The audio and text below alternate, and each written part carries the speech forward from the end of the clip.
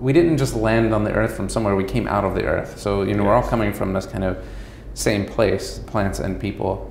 And if you look at indigenous cultures, so people who kind of are endemic to their place, who still live where their ancestors lived and they have that knowledge, you see that plants are integral to their lives. And you might be thinking like food or medicine, but also like musical instruments and housing and anything, you know, the baskets that they carry everything in, all that, their clothing, it all comes from plants. And that ethnobotany covers all of that. Yeah. And sometimes the term economic botany is used to just talk about how people use plants economically in any classification. What I think for what I'm doing now at Harvard and MIT, the most interesting things are looking at that indigenous knowledge and thinking about how it might be applicable to the things that we're doing now. What can we learn from indigenous people?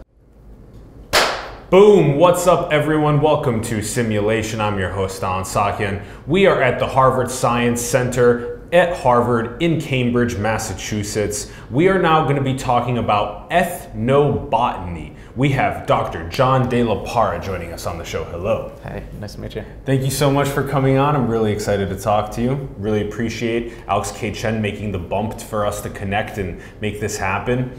Dr. John De La Parra is an associate at Harvard University. He's a research lead at the Open Agriculture Initiative at MIT Media Lab. He's a lecturer of environmental studies at Tufts University and a lecturer of biotechnology at Northeastern University.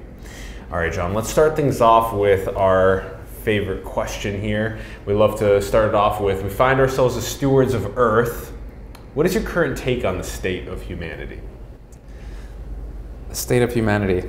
So, as you mentioned, my expertise is ethnobotany, so I'm looking always at how humans and plants are interacting. Plants in a lot of ways are kind of a true crystallization of life on Earth because they can't run away from things. They have to live where they are. You know, they have to, that actually advantage of not having to run away means that they do very interesting things. Humans, I think what happens for the questions about the state of humanity, humans have the ability to, in some ways, overpopulate their spaces. Yeah. So I think that one of the most pressing issues for the state of humanity is overpopulation. I think that that's something that in certain areas is causing fights over resources and things like that. So I think that we're at a beautiful place now where we have an opportunity to start thinking about how we use those resources. That could be the plants or other things. Plants are always integral to that.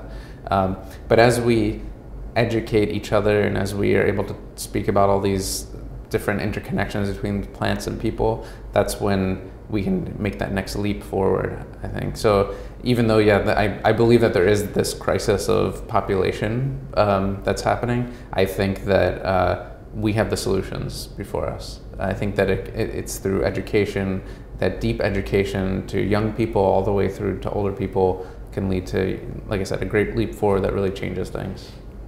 So hopeful, I guess. Yeah, very hopeful, of course. Yeah. And it was very interesting. You're making the case for the crystallization of the plants and the location that they're set in versus the human and animal, the marine animals as well, just being able to move around. The other really interesting thing that you said was that you're so right that we have in many places these centers that are filled with clusters of people. Right. And I think what we ended up doing was, in many ways, we want to surround ourselves with other really smart, diverse people in close proximity so we don't have to transit too far. But at the same time, it has made for so much issues with like you said, fighting over resources. Rent in many places is very expensive. Slums exist versus these open swaths of land around the world that are just free for people to live on, basically. Right. So there's that interesting dichotomy that you brought up as well. Yeah, I mean, and swaths of land are usually not free for people to live on in general. I mean, there's more space, right? I just feel, we as humans have evolved to in some ways small groups with family members, extended family, and also relying on the sources that are around us. We did always have the ability to move around, but in some ways I think cities recall that wanting to have community, and people try to reconstitute that desire for community everywhere we go. But often that, I live in a city, even though I grew up on a farm. I grew up in a rural area. And I find community in a city. It's a different type of thing, but often it can be more profound because you are up against each other, and you do have to figure out how to share the space that you have around you. And plants mediate that interaction, I think, in many ways. Yeah. We're going to get to that. I'm super pumped to unpack that. Let's do your journey. So, born in Alabama, and then you had you have some roots from Mexico, and then you had a grandmother that really inspired you in ethnobotany. So teach us about this. Yeah. So I grew up on a small farm in Alabama. Mostly we had goats when I was a kid, and we also grew a lot of the food that we ate, so we did rely on the farm a lot. My parents still are on that farm, and they still grow a lot. They still grow food every year. They still have, I think, one goat left now. But those are my roots for sure. My grandmother used plants when I was a kid, and that always fascinated me. So there was always this kind of folk knowledge. There was this almost spiritual connection that I maybe didn't realize, because when you're a child, like the fish doesn't notice the water around it, and I didn't know what that was, but it just was what life was. And that always intrigued me to look more into it, and it definitely reverberated later in life. And my father's family has roots in Mexico, so and my last name is Spanish. I mean, being that a little bit separate from the other Alabama society, other people in society, I think sometimes you find people come up with interesting lives because they've been isolated, I think, a little bit. So, being in Alabama, being a little different, I think made me more introspective, want to do something a little bit different, which eventually led me. So my last 2 years of high school, I was in a rural place in the Appalachian Mountains, but my last 2 years I went to a boarding school in Alabama, state-funded boarding school, the Alabama School of Math and Science. And if it weren't for that, I don't know what I would have done. Luckily, the state had this vision to fund this project, and about 100 students from around the state were allowed to come. And my parents had no money, but it was paid for by the state. So it was an amazing resource for me. And there I met my fellow wayward travelers, kids from all around Alabama who didn't quite fit into the schools that they were in, but now they could be here and really kind of nerd out. Yeah. And also it was a very college-like atmosphere. It was somewhat unstructured in that, there were labs on Tuesdays and Thursdays, and, you kind of had to figure out how to manage your time. Then from there, I went to the Cooper Union, which is in New York City, an engineering, art, and architecture school. I had never been to New York City before, so I was totally Alabama when I showed up in New York. I think the first time I went to New York was for the orientation for Cooper Union. On top of it being New York City, which can be overwhelming for anyone, and it's kind of the prototypical city, if we're talking about rural versus city, it was also a very intense educational system. So I was studying engineering, and it was kind of like a boot camp mentality. I mean, your first year, everyone takes very difficult standardized classes that, there might be giant lecture halls, and there has to be a bell curve reinstituted over top of even the brightest people that show up. So that was really intense for me, and I was always looking for nature. I remember going to Central Park and taking my socks and shoes off just so I could feel the grass, and be connected to earth, which seems like a somewhat trivial thing, but for me it actually was really meaningful to have some connection. Or to take, even a day or two trip out to visit someone at Vassar, which is in Poughkeepsie, a little bit farther off, that, I could see trees and be out in the woods a little bit. Yes. That is, I think, where I discovered some dichotomy of existence, that, there is this thing I knew as a kid in Alabama, and then there's the city, and you have to kind of balance those things in some ways. Yeah, you totally nail it there with farm versus Manhattan, right? Yeah. Those are vast different extremes. And if we can get a deeper sense of connection to earth by doing things like just laying on the grass, taking our shoes off, just relaxing, feeling earth, the trees, the plants, we can really tie better into that unity feeling that drives us, that will drive us into a more sustainable future. Okay, so as you're getting New York, you feel that dichotomy. You also end up doing your PhD at Northeastern here in Boston. Yeah, and that journey was rather long and circuitous, so it wasn't a direct route for me at all. I mentioned this kind of pressure cooker situation of all my family being in Alabama, me being in New York City, a very foreign, bizarre place for me. The first year I was there, I don't think I got on the subway once because I was just afraid of everything. I was 18, I didn't know what was safe and what wasn't. It was just overwhelming. Eventually, after a few years, I was totally relaxed there, and now it feels like a second home to me because I had to, in some ways, become a man in this environment. There was that pull, that tension in my life, and then I was studying engineering, which was never exactly something I wanted, but Cooper Union, if you get in, it's free to go. And my parents, like I said, they couldn't afford to send me to school, so it was the obvious choice for me. It was a good school and it was free. But by the time I had reached the fourth year, it was actually 2001, 2002 in New York City. So September 11th happened. It freaked me out a lot. Cooper Union is in Lower Manhattan. It's in Lower Manhattan too. So and I at one point lived on Gold Street, which is in the financial district. So it was disturbing to me because I had just become kind of comfortable in this place, and now it seemed scary to me again. I mean, it was very disruptive, and being in Lower Manhattan, like that part of the city was shut down for part of a few weeks, just in terms of transportation and stuff. It was very difficult. So I didn't know what I was going to do. I didn't want to be in New York. I just didn't want to be in New York anymore.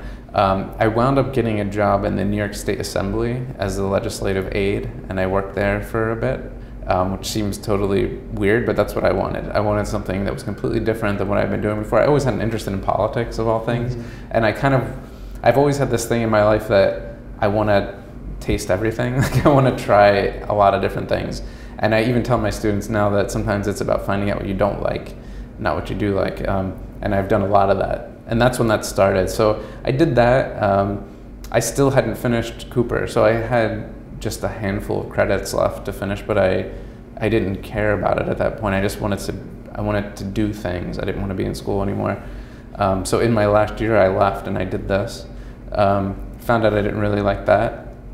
I eventually moved to New Jersey where I did other types of things. I did some consulting work. I eventually started taking classes in horticulture, and I got certified in horticulture because I wanted to get back to, I guess in some ways in response to September 11th and the city, I now wanted to be really into plants and really have that connection again, which symbolizes in some way where I came from and where I could go. So then I did that. I started studying that, and at the same time I started teaching. I was able to finish my undergrad in that time, and that took me several years. I did that, and then I started teaching at a community college in New Jersey. I started teaching chemistry, and I loved it. I never thought I'd have the chance to teach. So for me, it was really magical to be in front of students. They're mostly nursing students, which they have a real mission. It's actually like a tactile thing they're going to do. And chemistry is usually the class they want to take the least.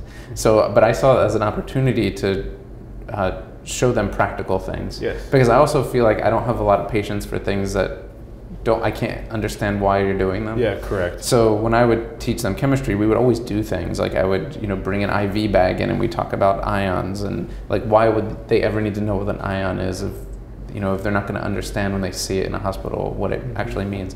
So I always tied things in. The experiments were my favorite part. And I was also, of course, interested in plants. I had this horticulture background, and I was starting to get interested more in teaching people about medicinal plants. I eventually started a class that was called Medicinal Plants that a lot of people really liked, and I was really getting my footing just in having, in some ways, taught myself about the stuff, but inspired by my grandmother and other people in my life. And that gave me an outlet, and I felt like, well, this is my special thing that I feel like I get up every morning to do. Yeah. And then once I found that, I was like, okay, like I need to just keep building on this. And that pressure of having to teach, especially something that you really care about, it's a weird feeling, right? You may be like sweating, like this nervous anxiety sweat, but also you're loving what you're doing and you get addicted to it. So for me, like like I said, I'm teaching 4 classes this semester. Like, I love it, and also like it's like tense. It's like it's like but you feel alive. I guess that's what it is. You're pushing yourself to the brink of your cognitive challenge. Yeah, I think every single day, and it's a performance. It's a high wire act every time. Yeah. I mean, I know there are people who prepare way ahead of time and they have their slides, but still, even I don't always have the time to do that. But even when I do, it's still a performance. You know, you still, what's going to happen in the classroom. I think if you're doing it right, it should be malleable. You know, because people are going to ask questions. Totally. And the conversation is going to go a different way. And, totally. And that's how the learning experience really happens. Yes. And you have to be prepared for all that. Yeah. So from there, I said, well, if I want to keep doing this on any other level beyond the community college level or whatever, I need to go to graduate school. So eventually I found a professor that I thought was doing something that pushed the boundary of chemistry, medicinal plants, biotech, the future of what could happen with medicinal plants. Because actually the truth is, a lot of kids come to me and say, how do I study medicinal plants? How do I become an ethnobotanist? Mm-hmm. And the answer isn't easy. You have to be very determined, because there are some really great ethnobotanist mentors in the world and in the US, but not as many as there used to be. And it's not easy to find that track to do that. So the person I found was not an ethnobotanist at all, but they were doing something that was interesting to me. So I targeted them, I got into the program, and I learned all about plant tissue culture and different plant chemicals and things like this, and I loved it. But after 2 years, our paths kind of were divergent. I was going more in a different direction with analytical chemistry and looking at what's in these plants and how can we vary the chemical constituency of these plants. So eventually I finished my PhD under a different professor, but it shows you how, like, even though you might have a singular mindset, like this is the person that's kind of driving me to do this, you have to be flexible enough to know when it's time to change course a little bit. Yeah. And that really opened up everything for me. Once I left that laboratory and I was able to be free from that and do other things that were more inventive, things got even more exciting for me, even though it was incredibly scary. And after that second year, when I thought it was going to be all over, when I was going to leave that lab, I thought, well, I'll get a master's degree, or who knows what I'll do. Maybe I just have to leave and not finish this at all. But that leap led to greater things, which is the thing that people are always afraid of. And people tell you that, right? But you never believe it. On the other side of the adversities is our greatest treasures. I fully believe that. I mean, the things I went through from Alabama, jumping to New York of all places, and then jumping out of New York without a degree finished, and then jumping back into graduate school and then out of one lab into another, those have been the things that really propelled my life in a way that might have been more boring, I guess. Yeah, you went to the greatest challenges, and you found your greatest treasures. Yeah, I think that's a good way of putting it. Yeah, that's the journey's so beautiful, and that's what really stretches you to the brink of your abilities, and it challenges you the most, and it puts you in a place where you're learning a lot. Right. It's also interesting that you have this this way of viewing teaching as something that is very, very valuable. You come in there, like you said, with a malleability, so that the conversation can move whichever direction it needs with the students when they're asking questions. Right. And I love how you found that interest in teaching and ethnobotany. So, all right, now, ethnobotany in general is very interesting. The plant and human interaction is interesting. The coevolution is very interesting. It's been, billions of years of evolution on the planet, millions of years of human evolution with plants. And we find ourselves now, in many ways, finally becoming more and more literate with understanding some of the psychoactive properties of plant medicines. We find a lot of the nature therapy that's going on around the world, where we just walk in a forest and it decreases our cortisol levels, all these types of interesting things. What gardening does for the soul, these types of things. So what have you been learning about this coevolution? Well, I mean, actually something interesting, it's, I guess, 30,000 years of human plant like cultivation, really, but and humans themselves in like 100 or more thousand years that go back with humans and kind of being in this plant place, right? Because that's what we're in. It's a plant place. It's a plant place. I mean, it is. I mean, we evolved with them, and we all came we didn't just land on the earth from somewhere, we came out of the earth. So, you know, we're all coming from this kind of same place, plants and people. And if you look at indigenous cultures, so people who kind of are endemic to their place, who still live where their ancestors lived and they have that knowledge, you see that plants are integral to their lives. And you might be thinking like food or medicine, but also like musical instruments and housing and anything, you know, the baskets that they carry everything in, all that, their clothing, it all comes from plants. And that ethnobotany covers all of that. Yeah. And sometimes the term economic botany is used to just talk about how people use plants economically in any classification. What I think for what I'm doing now at Harvard and MIT, the most interesting things are looking at that indigenous knowledge and thinking about how it might be applicable to the things that we're doing now. What can we learn from indigenous people? And for me, the greatest reward has come from thinking about not just the species that people choose for a particular purpose, let's say for a medicine, because people have known that they've collected plants of particular species to do particular things, healthful things. But indigenous people don't just choose a species, they choose what we might call in science world a phenotype, so you know, actual expression of the plant.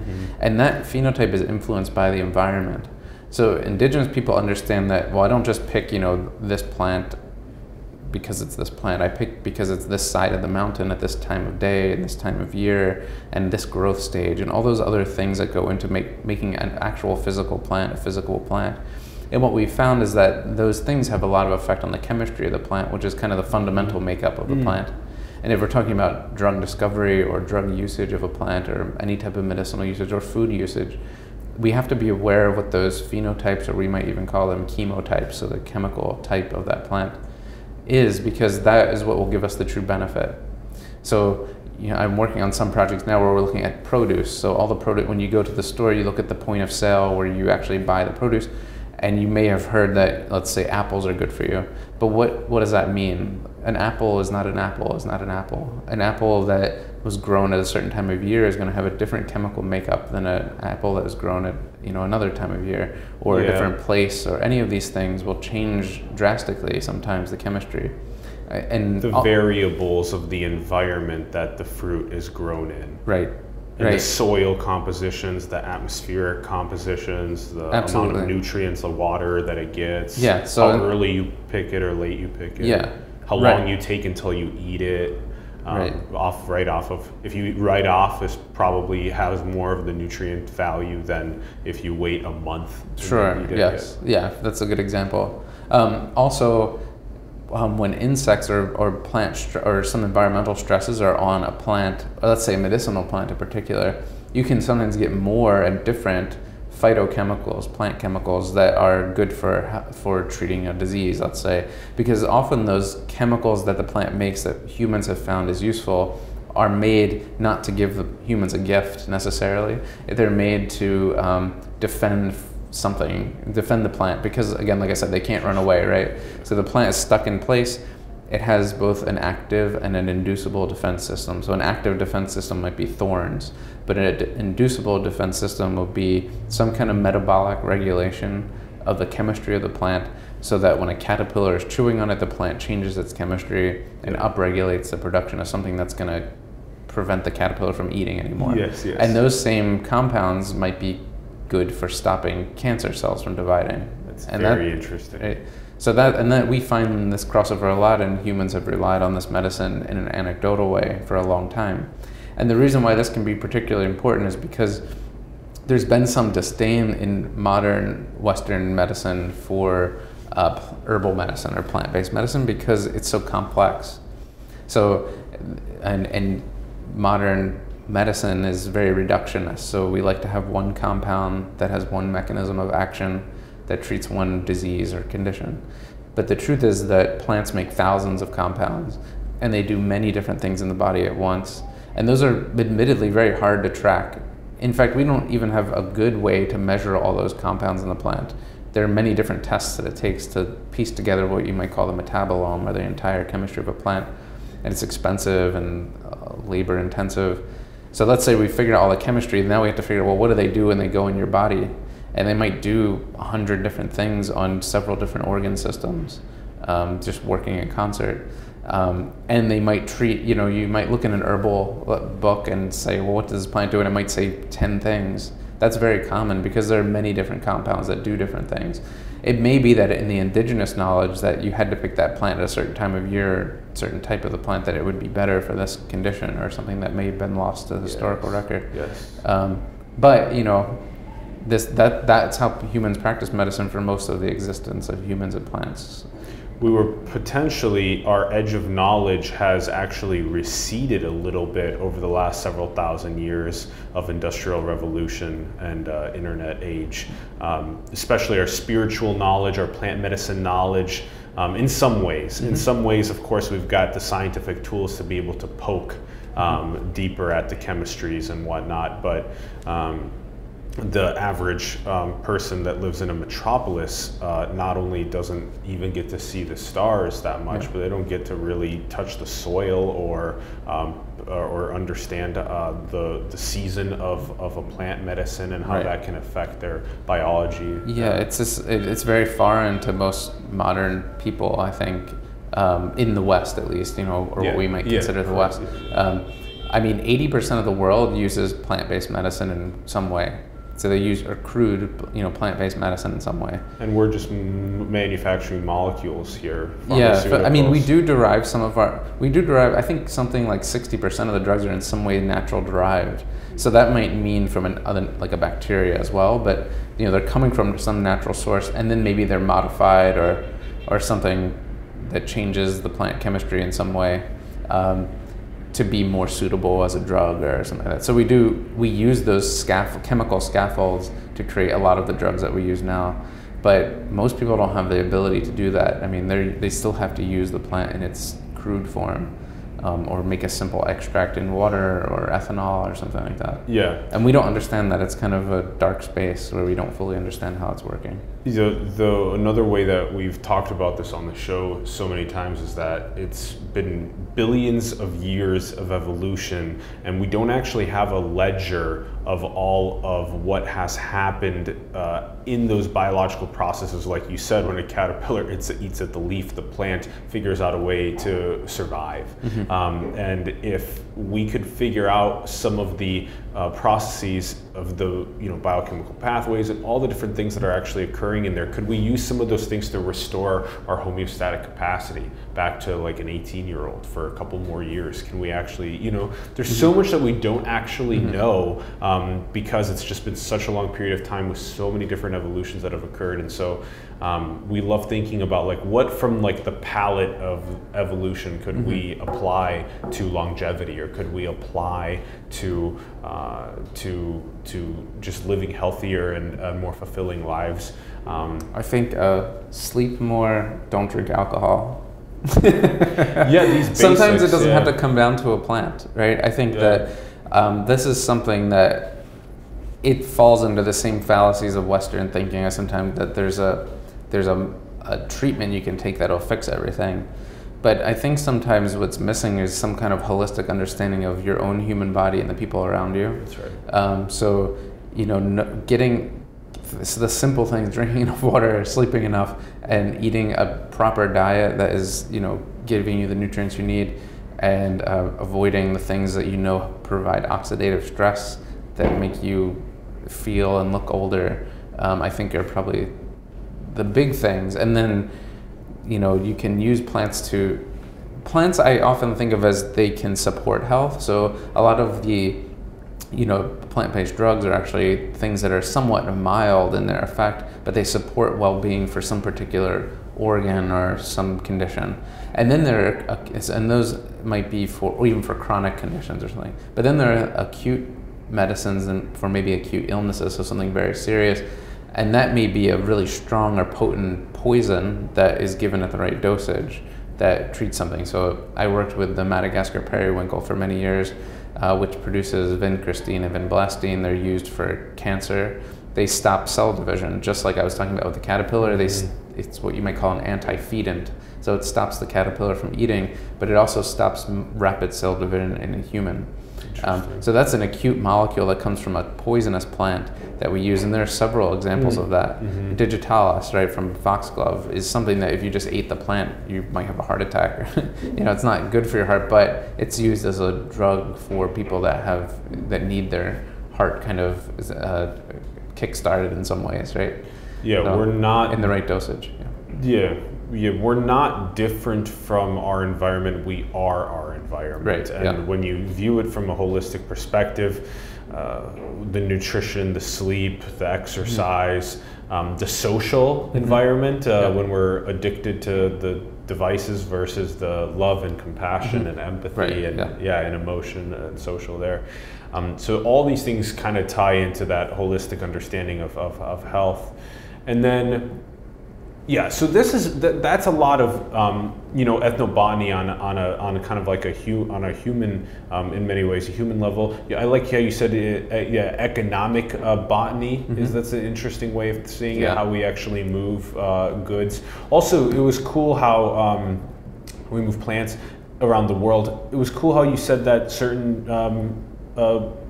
populations of people still use the baskets and use the plants for their houses.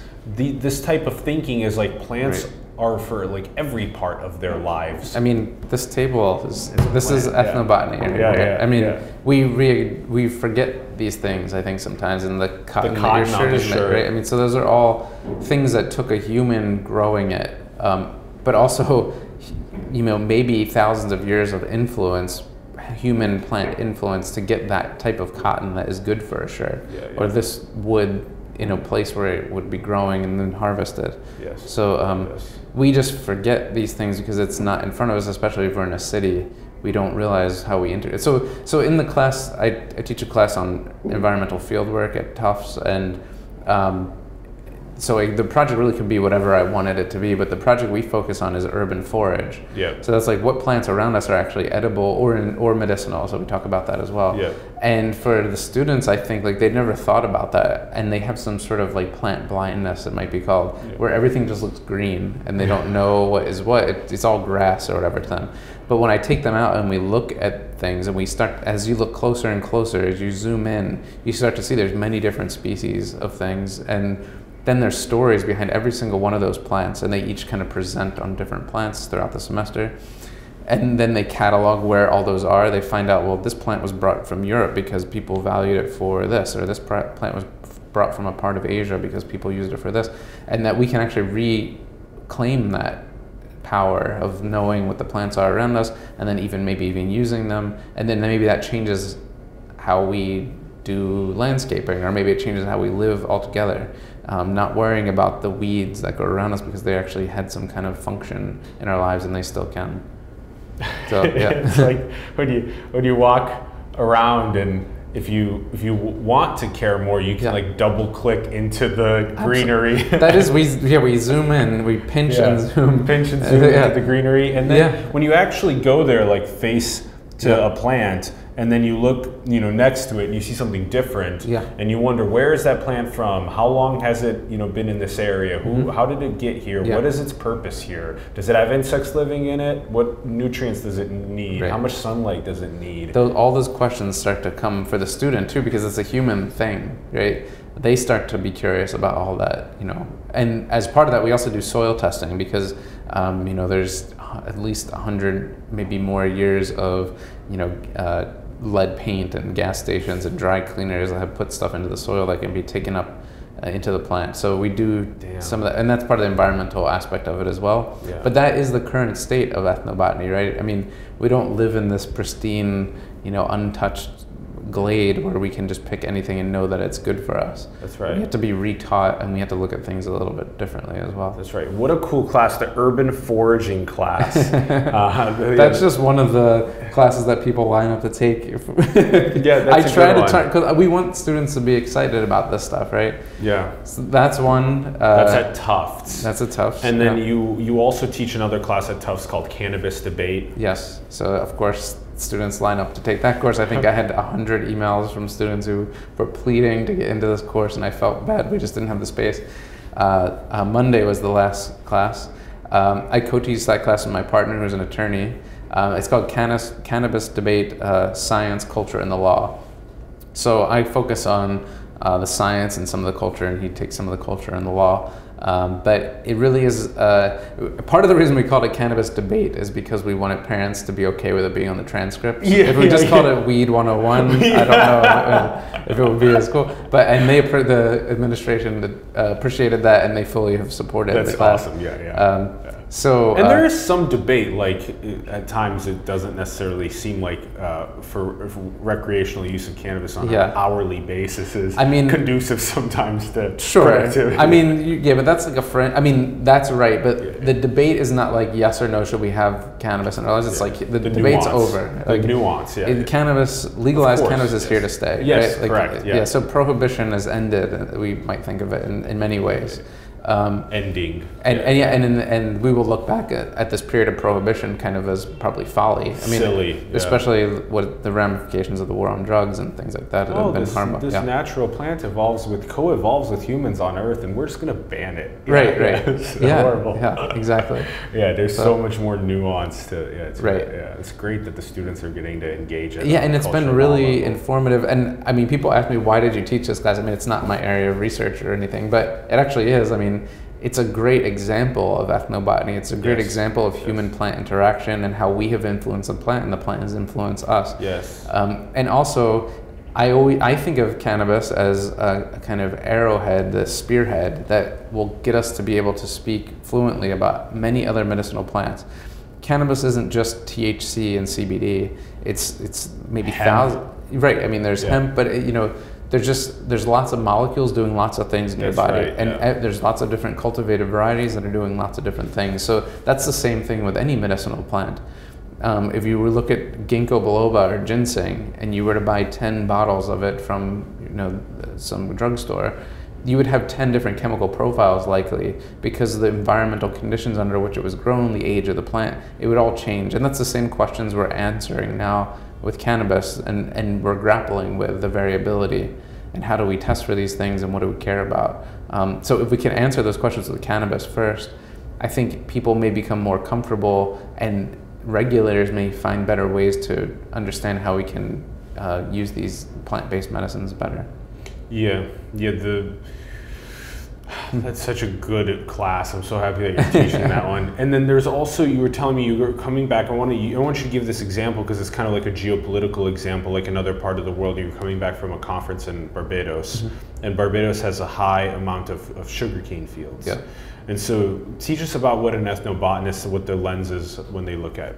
Yeah, sure. So, I mean, there's so much, because sugarcane came with slavery, or slavery came with sugarcane, however you want to look at it, and also many other plants. So Barbados is an island unto itself. It had an endemic botany, so it had lots of its own plants.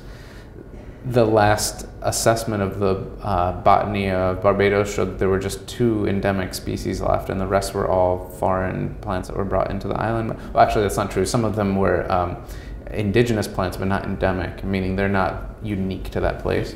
And then I think most recently said that they can't find the other ones, so there's only 1 endemic species left in Barbados of like 600 plant species or something like that on the island.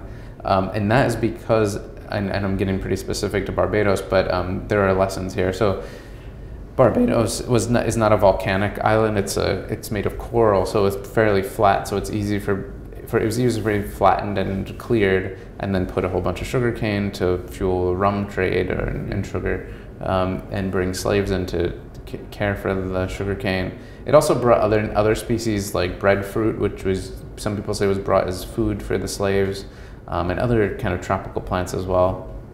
But basically it's a monoculture of sugarcane. That's what the agriculture in Barbados has been, sugarcane. And now the sugarcane is being supplemented by government just to keep things going in some way. There are a few rum distilleries still in Barbados that do that. So it was me and several other ethnobotanists there. We spoke about many things, but we wanted to, give some perspective about what other types of agricultural endeavors could be pursued in Barbados.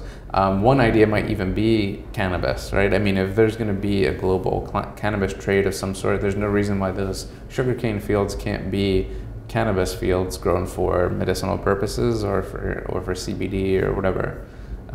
Yeah, so I mean, from an ethnobotanist point of view, it's about interfacing with anthropology, botany, chemistry, pharmacology. Those are, when I teach about medicinal plants, those are the 4 pillars of understanding that I try to build that knowledge on. Yeah, give us the 4 pillars again. So, and this is for medicinal plants, anthropology, botany, chemistry, and pharmacology. So for instance, the class I'm teaching at Harvard on medicinal plants, that we present it in that order, and then we kind of culminate things by going for a plant walk and applying all those things. Yeah, that's great. And this is at Harvard and at Tufts. Yes, yeah. It's the medicinal plants from the sacred to the scientific, and that's also the title of the book that'll hopefully be out by the end of this year. Yes, yeah. Yeah.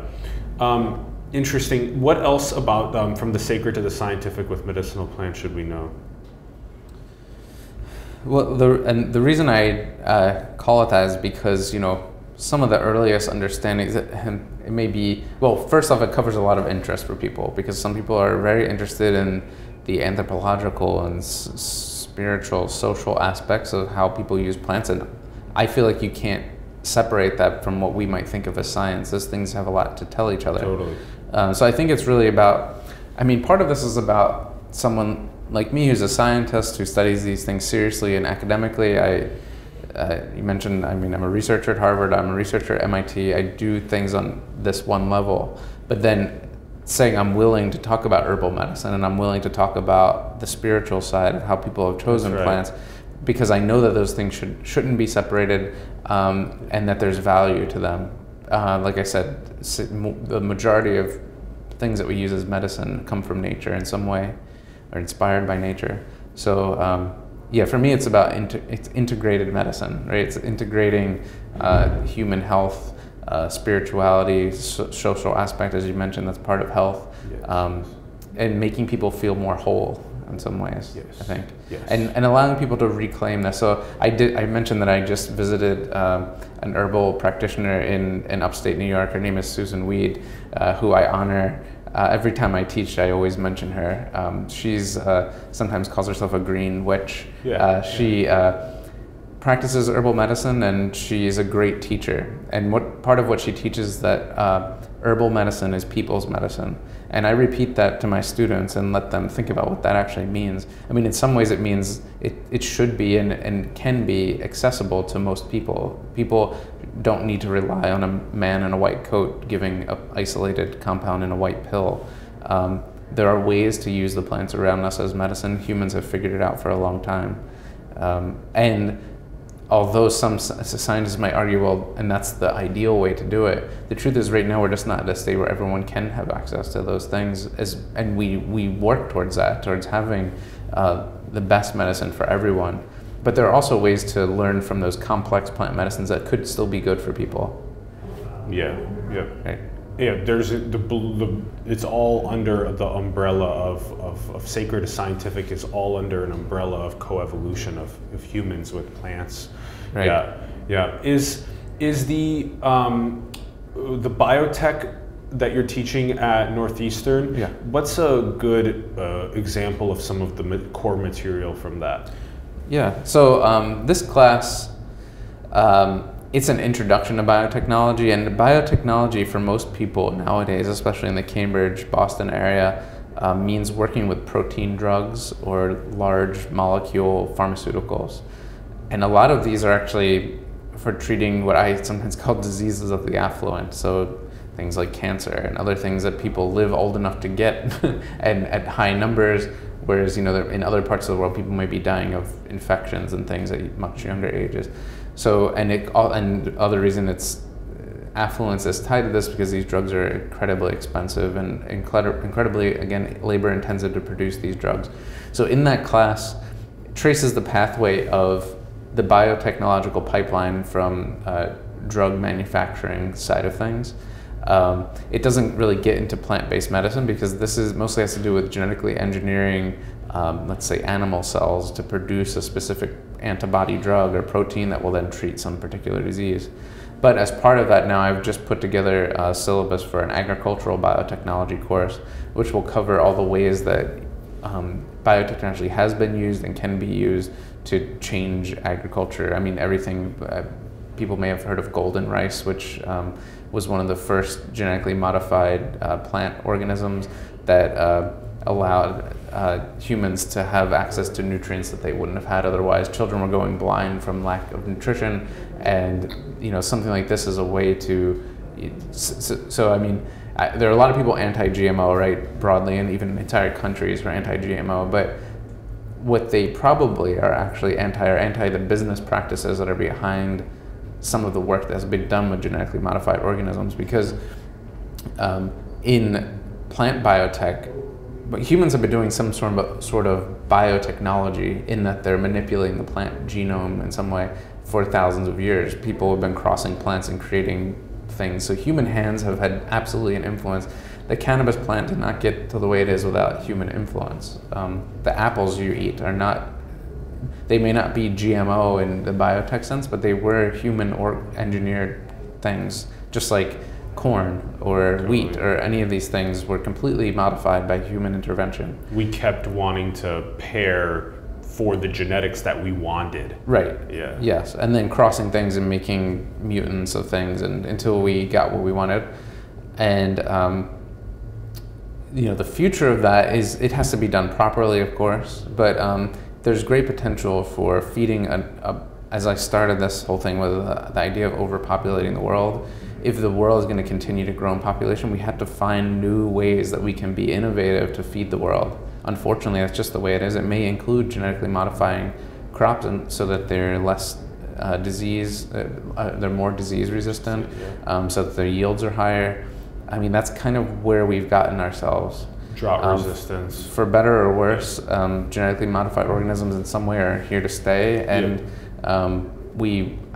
and if we're going to use them, we need to use them to solve these big problems like I kind of started talking about. Yeah, I think it was really fascinating when you said that the diseases of the affluent are the ones when you live long enough to be able to get the cancers, the dementias. Like Viagra, right? I mean, that's not an essential drug for the world necessarily, but a lot of money, time, scientific expertise has been spent on that.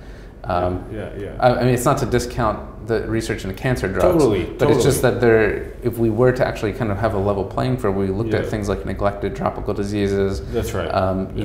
We would have a more fair way of looking at some of these things. But we want to target the basic physiological needs that are not being met in the world, and then go and alleviate those ailments that come from that, and then enable the full creative development of people, and then also tackle cancer and dementia and all these other big things at the same time. And another one of the things that you said was just that within biotechnology, and it's so good that you're teaching about it, that there is, we work so much with Indie Bio, and I mentor there too, the largest seed stage biotech accelerator, and what they're working on are everything, especially food-wise, like growing meat without the animals. Right, yeah. It's such a fascinating space, and I think we're going to be able to sustainably feed the world by leveraging the tools that biotechnology can, and inspiring young people to get involved with it. You also do this a bit at MIT's Media Lab. The Open Agriculture Initiative is fascinating. The food computer, I saw the video of the food computer. I'm gonna embed that video here for everyone to see, but you do so many sensors there, CO2 sensor, temperature sensor, humidity sensor, light panels. There's a new brain and a new interface and a cloud backend, and you can add sensors for pH and water temperature, electroconductivity, extra cameras. I thought this was so cool seeing it. It looks like a little maker bot on a table, and you can grow plants within it and see all the science that's happening. Yeah, so now we can go really strange, because all the things I've talked about have been about what you might think of like indigenous medicine, indigenous people, but I think that the uniqueness that I try to bring is, of course, ethnobotanists have studied indigenous people. In fact, here at Harvard, the person who kind of popularized ethnobotany the most is Richard Schultes, and I'm lucky enough to be working exactly where he worked. As a young person, I never thought I'd have that chance, but now at the Harvard Herbarium, is exactly where he was working, studying these indigenous people, and in some ways their technologies, right? We may not call it technology the way we think of technology, but humans develop technology to interface with the world, particularly when it comes to plants. So that's what ethnobotany meant. And for me, part of my mission has been to redefine what ethnobotany means. And that's why I've been so lucky to work at the Media Lab, which is really like the Harry Potter's magic studio of making magic things. That's the subtitle of Media Lab. With so many amazing programs there. I gave a talk about a year ago. The director of open agriculture at the Media Lab, Caleb Harper, was at the same conference, and he invited me to come visit the laboratory, which is out at the Bates Laboratory at MIT, which is actually like 40 minutes north of Boston. It's a retired linear particle accelerator, pre-CERN days, and fascinating place, spooky tunnels everywhere filled with kind of old technologies. But they gave us a warehouse where we put large shipping containers that we've converted into controlled growing environments. Love it. So that's what we do out there. So to me, this is the new idea of what ethnobotany can be. So looking at where people are now and how they interface with plants, and what the future of that can be. So at Open Agriculture, one of our specialties is looking at controlled environment growing systems. Yes. And we have what's called the food computer, which is a 30 centimeter by 30 centimeter unit that's completely scalable. So actually food computer is a general term for all the types of computers that we build that interface with our food or plants in any way. So I love that pairing of the words. Food computer. Right, yeah. And this tool, so this 30 centimeter by 30 centimeter box, which is those dimensions, because of a NASA challenge. They wanted something that was this size that could go up to the space station. Yeah, so that's why we made it that size. This is the third iteration, and there'll be a fourth and a fifth already in the works for this. The mission for us was to make a small unit that could actually be used for STEM and STEAM education. Yes. So this is something that we put into middle schools and high schools. It's in 65 countries around the world. Excellent. And it's cheap to make. Everything can be fabricated pretty easily, all from the same material. And for cheap parts you can buy pretty easily. And then it's this mini controlled environment that allows you to grow something. Our specialty has been basil. It's kind of like our lab rat for what we've been doing. Yeah. So we grow basil in these small containers, and we teach kids about plants. So some of these kids don't know that a tomato comes from the ground in a plant. They think it just comes from a grocery store, right? They don't understand that connection, right? But I mean, that really happens. They don't know that we get food from the ground. Oh my God, we're so deep in metropolises that sometimes the kids not only don't see stars, they don't know the food comes from the farm. Right, exactly. Yeah, that's crazy. So if kids don't know that, then what kind of like environmental stewards are they going to be? Like, are they going to care about who they vote for or anything if they don't even understand the simple process? Or even if they have a vague understanding, they don't have a tactile understanding. They're not, for years, my partner and I had put together school gardens and community gardens. He was on the school board in the town that we lived in, and we would work to encourage that to happen. And what we saw are kids for the first time interfacing with plants. They learn a new speed of time. Time passes differently. They have a new understanding for patience. Yes. So all those things happen. And when you have these little units, same idea. They have to watch this thing grow. They see things go wrong or right. And also, while they're doing this, all the variables that they're changing and all the sensors that you mentioned are uploading that data to the cloud and forming what's called a climate recipe. And then we can learn. We use machine learning to learn from all these different iterations of how the plant grew. It takes images as well of the plant. That's awesome. So we use that to build a machine learning system. Yeah. So that same tool, the food computer, which is actually it's called a PFC EDU, personal food computer education for educational purposes. So that's the personal food computer.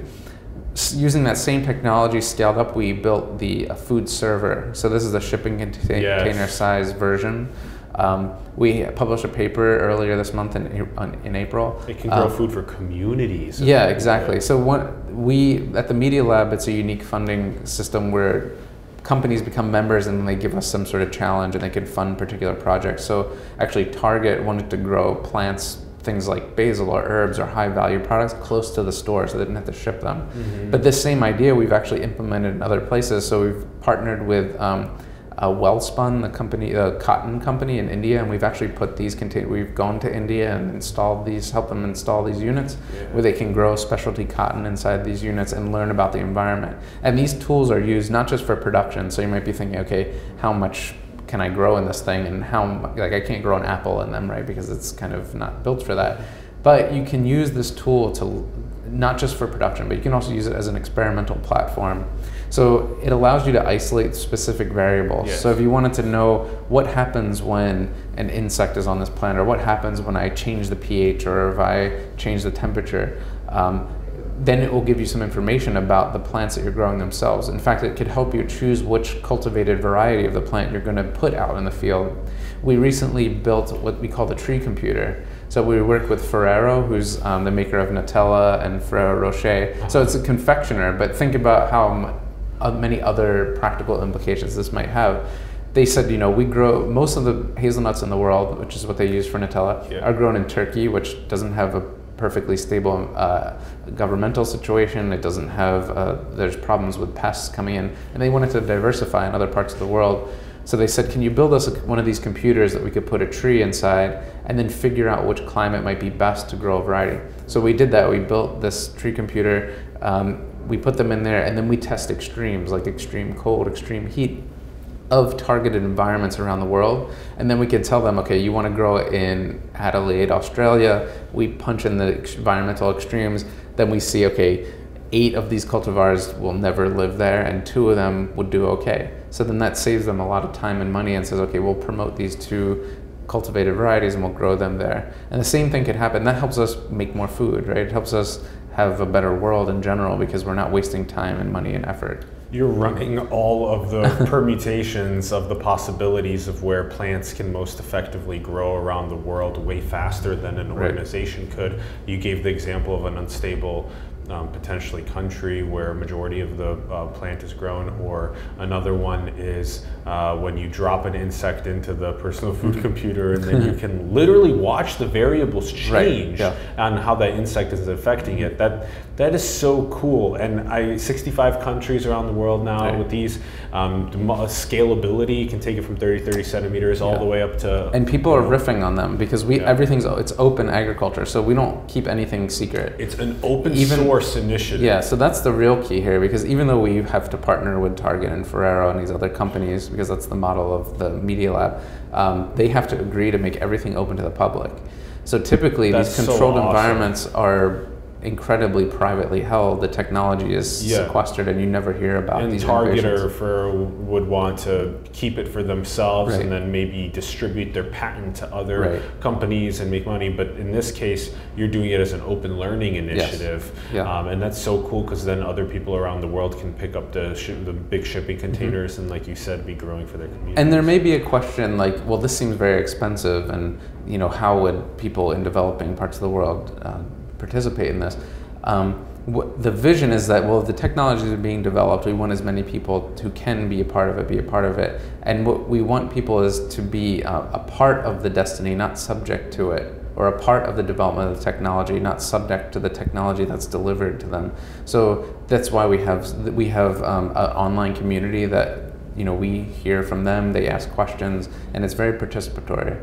So the idea is, open source and open knowledge, and having people share and improve on that knowledge. Yeah, you get to the edge, you make a massive new open source advancement, and then that does not keep it, closed off. It pushes the edge further, faster. And then teach us about the flavor cyber agriculture as well. Reducing waste, meeting demand, maintaining flavor, providing nutrition. Yeah, so flavor cyber ag. So cyber ag is kind of the term for these types of devices and what we're doing here. Cyber just meaning like computerized agriculture in some way. This flavor cyber agriculture was the name of the paper that we just published about a month ago that showed that we could tune the flavor of basil in some ways just by modulating. In this case, we were doing light, UV light, and different times of exposure to that light. But the bigger picture of this is the tunability of a plant in some ways. So this idea that indigenous people have understood this for thousands of years, that you pick a plant on this side of the mountain at this time of day with this weather because it gives you this product. Yes. We can now iterate and experiment on in a cyber agriculture unit. And we could say, okay, what do we need to do to tune this? Let's say we wanted to make a medicinal plant. Let's say we wanted to make an anti-diabetes basil, because we grow a lot of basil. What do we need to do to change that plant so that it produces most of that chemical that will be anti-diabetic for people around the world who can't get insulin or metformin or some other anti-diabetes medication? That's some of the work I did in my previous research before I came here, and it's some of the work we're continuing to do now at MIT. It's so fascinating being able to tweak this in the age of cyber agriculture, the different variables, and be able to produce different medicines and flavors and all this cool. That's so interesting. What is the future of ethnobotany? I think we're defining it. I think that so ethnobotany, you know, in the 40s, 50s, 60s, people were very interested in how can we discover drugs from plants that are in parts of the world we haven't discovered. So ethnobotanists had a real value to big companies for going out and discovering and identifying all these plants. Again, like I said, a lot of that work was done by Richard Schultes and his students at Harvard. Then it kind of dissipated a bit, I would say, because drug companies became not as interested. They weren't finding as many leads from nature that they used to. It was very labor intensive. And then now we've been a bit, I would say for the past maybe 15, 20 years, we've been trying to define what the future is. I mean, I'm trying to do that with my fellow ethnobotanists. I published a paper 2 years ago called Ethnophytotechnology. So that's taking ethnobotany and biotechnology and smashing them together, because really that is, ethnobotany is a science of studying plants and people. Biotechnology is a people-driven science that relies on nature in some way. So it's just natural that we do plant biotechnology, right? But what if we incorporated the human aspect even more? What if we incorporated the ethnobotanical understanding of how people have used these plants? Or even just the notion that humans have understood that environment changes plant chemistry, and then start to utilize that knowledge in pipelines to discover new things or make things better from the plant perspective. I think the future is integrating these things all the way from biotech to artificial intelligence. I mentioned machine learning. Yes. All these iterations of experiments we do, all the data, because there's so much data, all those sensors, it's like an Internet of Things idea, right? Sure. So I gave a talk on the Internet of Food not too long ago, because now we have all these sensors uploading all this data. How do we utilize that? IOF. Yeah, right. IOF. Yeah. So the way that we use it is we put it into machine learning models, and that's the entire paper that was published was based on. We worked with a company called Cognizant, which has, I think, 280,000 employees around the world, who has an interest in modeling things, and they used the most modern techniques in artificial intelligence and machine learning in order to give us these outcomes. So I think the future is just recognizing where humans are now, using that, honoring and utilizing some of that indigenous knowledge, and then making sure we're sharing that around the world. So that's one aspect I didn't. That's beautiful. Right, it has to be shared back to the whole world. So we're going all the way from sacred and indigenous plant medicines to the Internet of Food, the food computers, the machine learning algorithms that we have now, and we're open sourcing that wisdom. So we're combining and open sourcing. I love that because so the much. history of the world has been stealing from people who are weaker and then using it for the people the victors, right? But we're trying to reverse that in some way. If we can take some of this knowledge, improve upon it, and have it be open source for everyone to use, I think that's a better model for living, even in a world that keeps growing in population, where food and plants are going to be vital to our survival. I think it's the best way forward. And what a beautiful thing to have the companies like Target or a Walmart or an Amazon or an Apple, the largest companies in the world, across the world, even in China and whatnot, to be open sourcing the technology that they're working with cool institutions like Media Lab, so that they get access to it immediately because they funded it as well, but then it's democratized as well right away. I love that process so much. I think that's kind of like open notebook science at the edge of knowledge, and I think that's a lot of our future. Two quick questions on the way out that we like asking our guests. The first question is, John, do you think we're in a simulation? Yes, absolutely. Tell us more. That's my. Maybe people won't have watched all the way to the end of the interview. What is a simulation, right? Artificial intelligence. Someone asked me, what is artificial intelligence? And I said, it's intelligence, right? Because we're recreating that now. I absolutely open to the possibility that we're in a simulation. Yeah, I think, in fact, like to my mind, sometimes it makes the most sense, especially for the, even listening to my story, there have been so many times where things have been too bizarre to explain. Yeah, so that's I'm gonna part go from a farm to Manhattan. Right. Yeah. But also all the little things you don't mention, the repetitions that happen, the cues that you see. Yes. Those are things that people have attributed to spirituality and God and other things. So just as bizarre is a simulation. So I think put that up there with explaining the unexplained. I think that we should not be so arrogant to think that we have it all figured out on this little tiny speck of dust floating in space. I mean, that's really I guess that's essentially how I feel. I'm open. If I weren't open to bizarre, crazy ideas, I wouldn't be doing the things I'm doing. So I think, of course, we could be in a simulation. Yeah, I love it.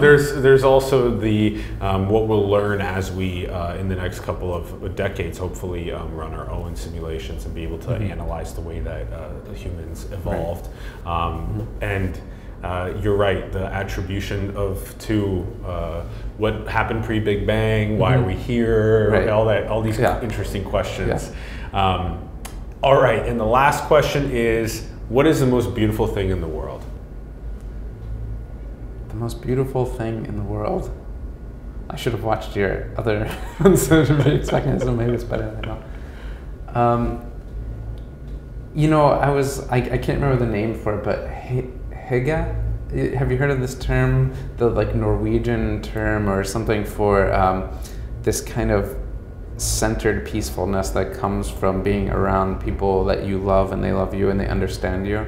I think that even if you're in like a cabin and it's dark outside and cold, you can have some comfort because you're around people who understand you in some way. So I think that people are always trying to get there. I think a lot of humans are always trying to get to a comfortable place where they feel useful, but also know that people understand what they are. I think that feeling is probably the most beautiful thing in the world because it's so unique. Because a lot of the things around us are relatively inert, but it's almost like the highest form of evolution or something, right? Like the ability that incorporates love and peace and all those other things, but then feeling useful and feeling loved and feeling like you can communicate with someone. I think that can be the most beautiful thing in the world. Oh yeah, that's well said. Yeah, it's one of the deepest human feelings, right? For sure. Yeah. And every human deserves to have that. Absolutely. That's what we're. When the simulation's doing a really good job. Yeah, that's right. When we have that feeling. When we push the new code deployments, the updates, and humans can have that feeling, all the base physiological needs covered. That's so right. If we could encapsulate that feeling and say, okay, like I've felt this, and now I know that everyone in the world should have the ability to feel this, then that just expands all the beauty. That's right. Yeah.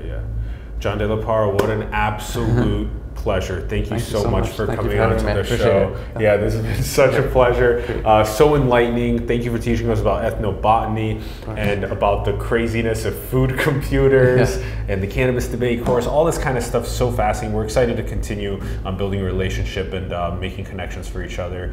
You're welcome, of course, anytime back in the Bay Area. Join us on the show again. We'd love to do that. Thanks everyone for tuning in. We greatly appreciate it. We'd love to hear your thoughts in the comments below on the episode. Go and share more conversations about ethnobotany, everything from the sacred and the indigenous all the way to the new Internet of Food era. Share that with your friends, your families, your coworkers online. Go and start talking about it more and inspiring more people to build the future in this regard. Check out John's links below as well. Go and support him.